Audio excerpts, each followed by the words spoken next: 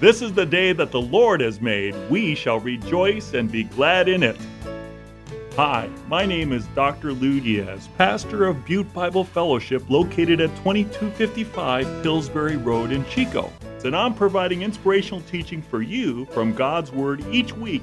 Listen to my weekly radio program, Encouraging Words with Dr. Lou Diaz, at 10 a.m. on Saturday or 10 a.m. on Sunday. If you would like to hear my current message series, you may call Butte Bible Fellowship at 530-892-0521. John chapter 19. We are seeing portraits of Christ in the Gospel of John. John 19, beginning at verse 1. Then Pilate took Jesus and had him flogged. The soldiers twisted together a crown of thorns and put it on his head. They clothed him in a purple robe and went up to him again and again, saying, "Hail, King of the Jews!" And they slapped him in the face. Once more Pilate came out and said to the Jews gathered there, "Look, I am bringing him out to you to let you know that I find no basis for a charge against him." When Jesus came out wearing the crown of thorns and the purple robe, Pilate said to them, "Here is the man." As soon as the chief priests and their officials saw him, they shouted, "Crucify him! Crucify him!" But Pilate answered, "You take him and crucify him. As for me, I find no basis for a charge against him."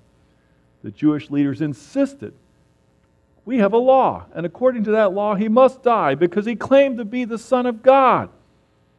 Then when Pilate heard this, he was even more afraid, and he went back inside the palace. "Where do you come from?" he asked Jesus. But Jesus gave him no answer. "Do you refuse to speak to me?" Pilate said. "Don't you realize I have power either to free you or to crucify you?" Jesus answered, "You would have no power over me if it were not given to you from above. Therefore, the one who handed me over to you is guilty of a greater sin."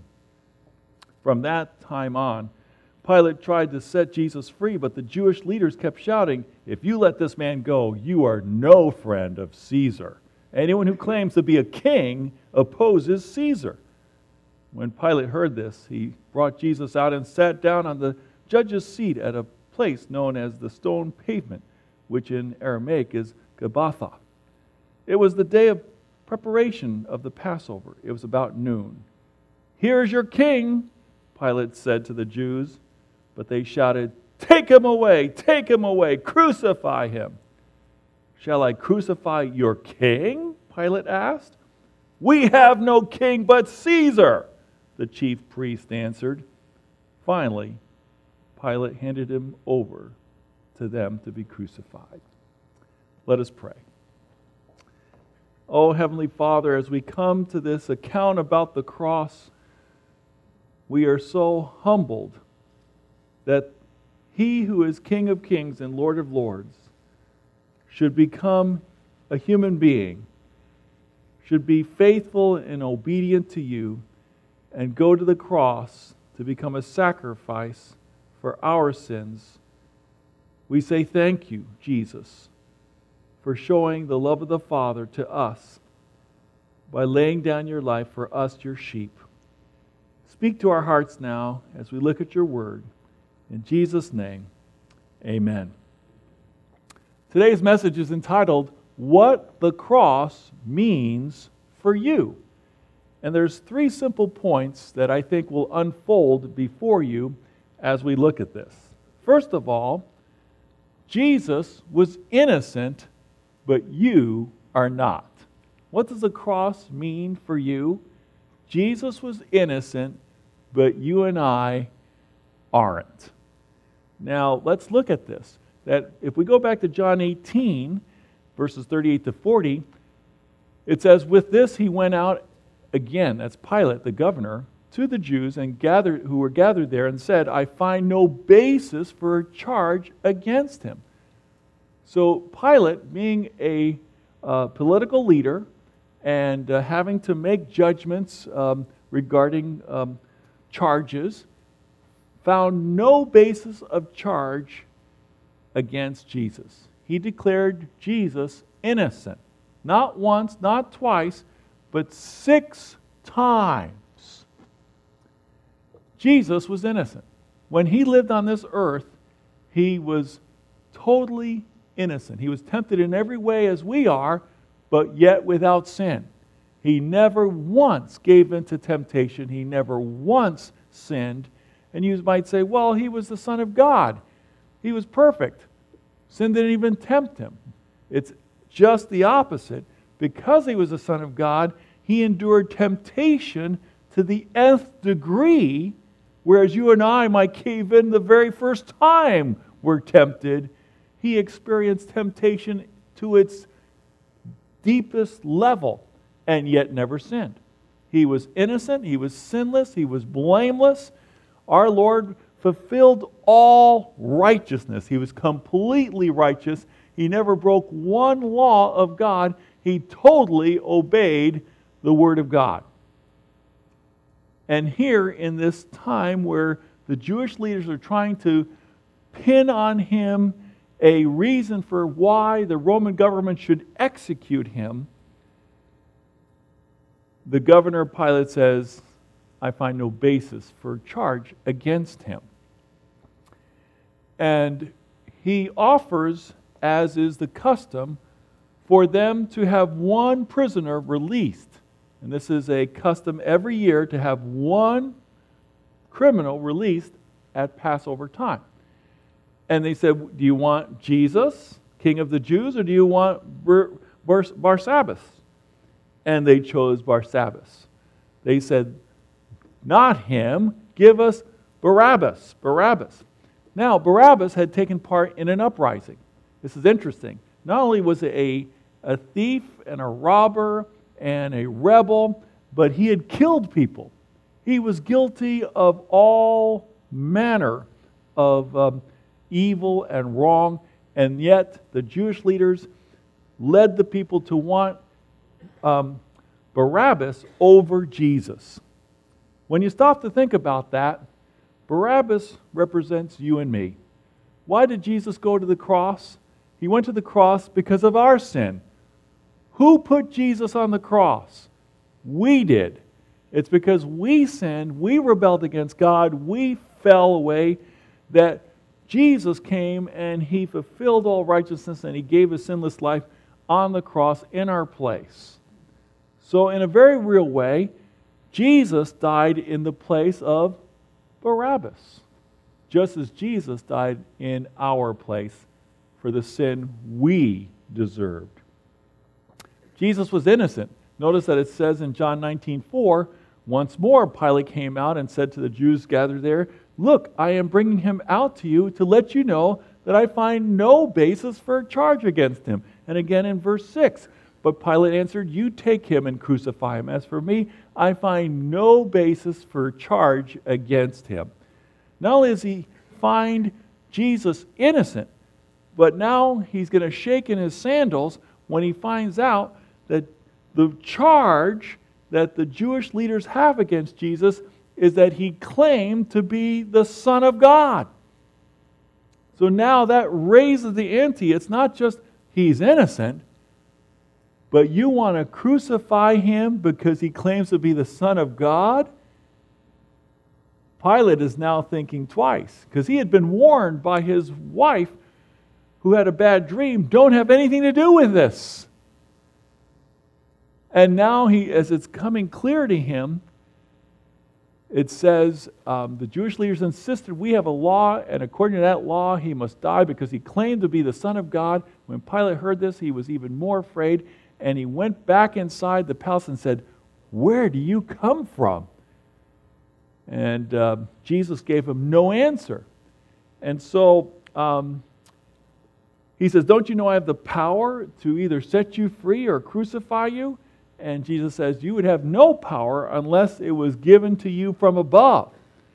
And the one who handed me over to you is more guilty than you are. And that would be Caiaphas, the high priest, who was very guilty. He's the one who, by the Holy Spirit, who predicted that one man would die for the nation of Israel, Jesus. So, We have here that Jesus was innocent, but we are not. You and I are guilty of sin. Our sin is what put Jesus on the cross. Jesus, the Son of God, died on the cross in our place to pay for our sin, and He gave up His innocent, sinless, blameless, blemish-free, righteous life for you and me so that we could be forgiven and made righteous in God's sight. That's the good news of the gospel. That's the amazing grace of God. That is the gift that we have, that God so loved the world, He gave His one and only Son, that whoever believes in Him should not perish, but have everlasting life. And if you've trusted in Jesus Christ as your Lord and Savior, aren't you thankful that Jesus Christ paid for your sin in full? He's going to say later in this account, it is finished. Paid in full. Secondly, not only is Jesus innocent and you and I are guilty, but Jesus is king, and you either accept Him or reject Him. Jesus is king, and the question to you is, do you receive Him or do you reject Him? Now, let's see the example of the Jewish leaders and those they've influenced. Because in John 18, we see that Pilate went back inside the palace, summoned Jesus, and asked, "Are you the king of the Jews? Your own people and chief priests handed you over to me. What is it you've done?" And Jesus said, "My kingdom is not of this world. If it were, my servants would fight to prevent my arrest by the Jewish leaders. But now my kingdom is from another place." You are a king then. Jesus is a king. He's a king of all who trust in Him. And right now there's a spiritual kingdom, but one day there's going to be a literal kingdom when He reigns on earth. He's coming back. He came first as Lamb of God. He's coming back as the Lion of Judah. He came first as our sacrifice, and He's coming back as our sovereign. Jesus is the King of Kings and Lord of Lords. He is a king. He does have a kingdom. And Pilate heard this.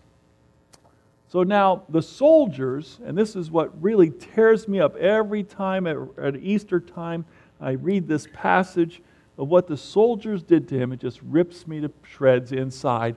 The soldiers twisted together a crown of thorns, and they put it on His head, and they clothed Him in a purple robe. And this is after He had been flogged. Now, you know, the flogging is with the leather cords that have bone and metal chips in them, so that when they rip the skin right off, you know, the person is barely recognizable. Just a mass of ripped flesh. And to imagine putting a crown of thorns on His head and a purple robe that's just sticking to the blood of His body, it's just so sad. It's so terrible. But they don't stop there. They move to the mocking, the embarrassing, the humiliation of just belittling Him. They kept coming to Him, slapping Him in the face, and saying, "Hail, you King of the Jews." Does that rip you up inside? It does me too. And obviously they rejected Jesus. And then in John 19, 5-6, when Jesus came out wearing the crown of thorns and the purple robe, and Pilate said to the chief priests and their officials, "Here is the man." As soon as they saw Him dressed in the purple robe and with the crown of thorns, they said, "Crucify Him, crucify Him, be off with Him, take Him away. We don't want anything to do with Him. He deserves death." And then in 19, 14, and 15, it was the day of preparation of the Passover. It was about noon. "Here is your king." He goes from here is the man to "here is your king." And Pilate said to the Jews these words, and they shouted, take him away, crucify Him." And He says, "Shall I crucify your king?" And this is the epitome of irony. The Jewish leaders find themselves saying with their own lips, We have no king but Caesar. Guess what? They're charging Jesus for blasphemy, claiming that he's the Son of God, who he is. But they're blaspheming because now they're attributing Caesar, a human being, as being their king, their ruler. They're even saying Caesar's more important than God in that statement. We have no king but Caesar. So they not only reject Jesus, but they exalt the world. They exalt a human leader over God. In John 19:19-22, Pilate had a notice prepared and fastened to the cross, and it read, "Jesus of Nazareth, the King of the Jews." Many of the Jews read this sign because Jesus, the place where Jesus was crucified, was near the city. It's just outside the city. And all these pilgrims from around the world were there for the Passover celebration. And therefore it was written in Aramaic, Latin, and Greek. Those were the languages of the day. Anyone from anywhere in the world would be able to read one of those languages and realize who the charge that was put against Jesus is. He was being crucified because he's the King of the Jews. Now, the Jewish people seeing that were upset. The chief priest said, don't write the King of the Jews. Write that this man claimed to be the King of the Jews. And Pilate answered, what I have written, I have written. In other words, deal with it. So Jesus is king. The question is, do you receive him or reject him? John 1:11-12, we obviously have seen that he came to his own people and they rejected him. He came to that which was his own, but his own did not receive him. Yet, to all who do receive him, to those who believe in his name, he gives the right to become the children of God. So, you can receive Jesus Christ. You can believe in him as your Lord and Savior, have your sins forgiven, receive the gift of eternal life, and be a child of God. That's the important part. But back then, the people rejected him and wanted him crucified. The third point is this: Jesus fulfilled prophecy. Therefore, believe. Did you see in John 19 these verses? John 19:35-36. John inserts this about himself. He says, the man who saw it, which is John, the beloved disciple, the disciple whom Jesus loved, the man who saw it has given testimony, and his testimony is true. He knows that he tells the truth, and he testifies so that you also may believe. Why is John telling us all this? So that we may believe, that we may trust in Jesus Christ as our Lord and Savior. And then he says this interesting thing. These things happened so that the Scripture would be fulfilled. That's so important. That how do we know Jesus is the Messiah? The answer? He has fulfilled the messianic prophecies. The prophecies about the Messiah that were predicted hundreds of years in advance were fulfilled by Jesus. Let's look at how this is emphasized by John. We see here in John 19 that in verses 20 and following, it's 23, when the soldiers crucified Jesus, they took his clothes, dividing them into 4 shares, one for each of them, with the undergarment remaining. This garment was seamless, woven in one piece from top to bottom. Let's not tear it, they said to one another. Let's decide by lot who will get it. This happened that the Scripture might be fulfilled that said, this is Psalm 22, verse 18, they divided my clothes among them and cast lots for my garments. For my garment. So there you have it. John is saying to you, open your eyes. Can't you see Jesus as the Messiah? Something that was beyond his control, that his soldiers gambling for his seamless undergarment, occurred just as it was foretold in Psalm 22. Another of the prophecies that John emphasized was that of Jesus being given vinegar. In John 19, 28 and 29, it says, "Later, knowing that everything had now been finished, and so that Scripture would be fulfilled, Jesus said, 'I am thirsty.' A jar of wine vinegar was there, so they soaked a sponge in it, put the sponge on a stalk of the hyssop plant, and lifted it to Jesus' lips. When he had received the drink, Jesus said, 'It is finished.' With that, he bowed his head and gave up his spirit."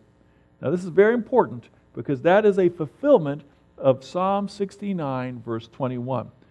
It also says in Psalm 22, describing the crucifixion in detail before the whole method of executing criminals by crucifixion was even invented. It says that his tongue stuck to the roof of his mouth. That's how dry his mouth would be. Now had been earlier, some gall was offered to Jesus, and gall was something that would deaden the pain, but Jesus refused it. He experienced the full weight of God's wrath against sin and would not take anything to deaden or lessen that. The wine vinegar that was given to him was the wine that the soldiers would drink while they were watching the criminals dying. And that was given to him, and that technically should have prolonged his life. There's no way that Jesus, who never sinned, was in excellent condition, should have died on the cross in a mere 6 hours.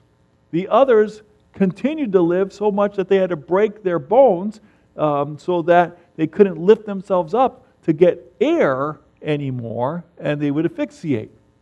But Jesus was not a victim, he was a victor. He gave up his spirit.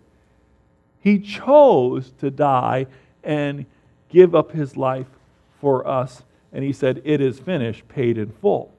Jesus was on the cross for 6 hours. The second half, the last 3 of those 6 hours, there was supernatural darkness. I believe that not only did Jesus suffer physically and emotionally for our sins, but I believe in that supernatural darkness that even the forces of evil were pummeling him in his being that no human being could withstand. He took hell for you and for me. No wonder he was dead in 6 hours. Praise be to God. Hallelujah. What a Savior. Now you can see other prophecies that were fulfilled. It says that he would be crucified among thieves.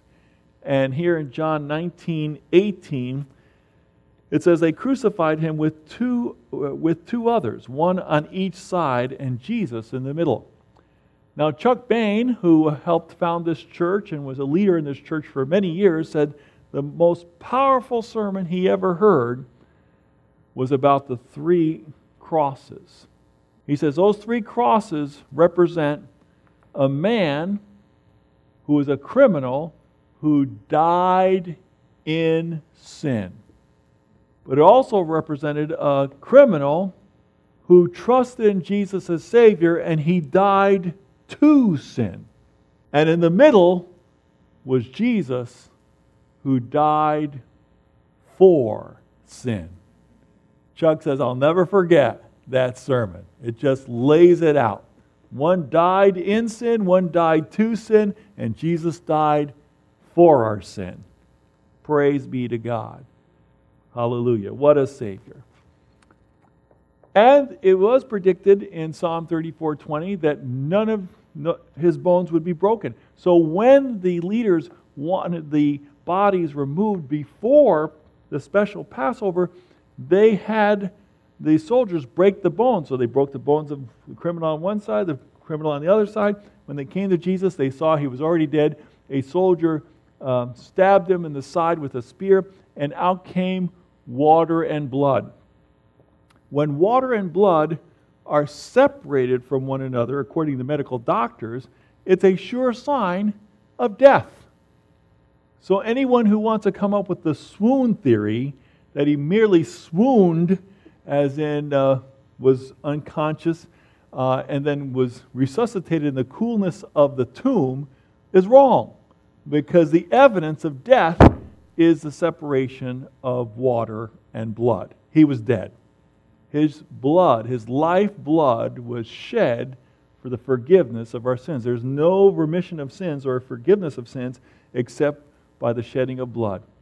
And Jesus shed his blood as our sacrificial Passover lamb so we could be forgiven. And then it was predicted in advance that he would be buried in a tomb among the rich.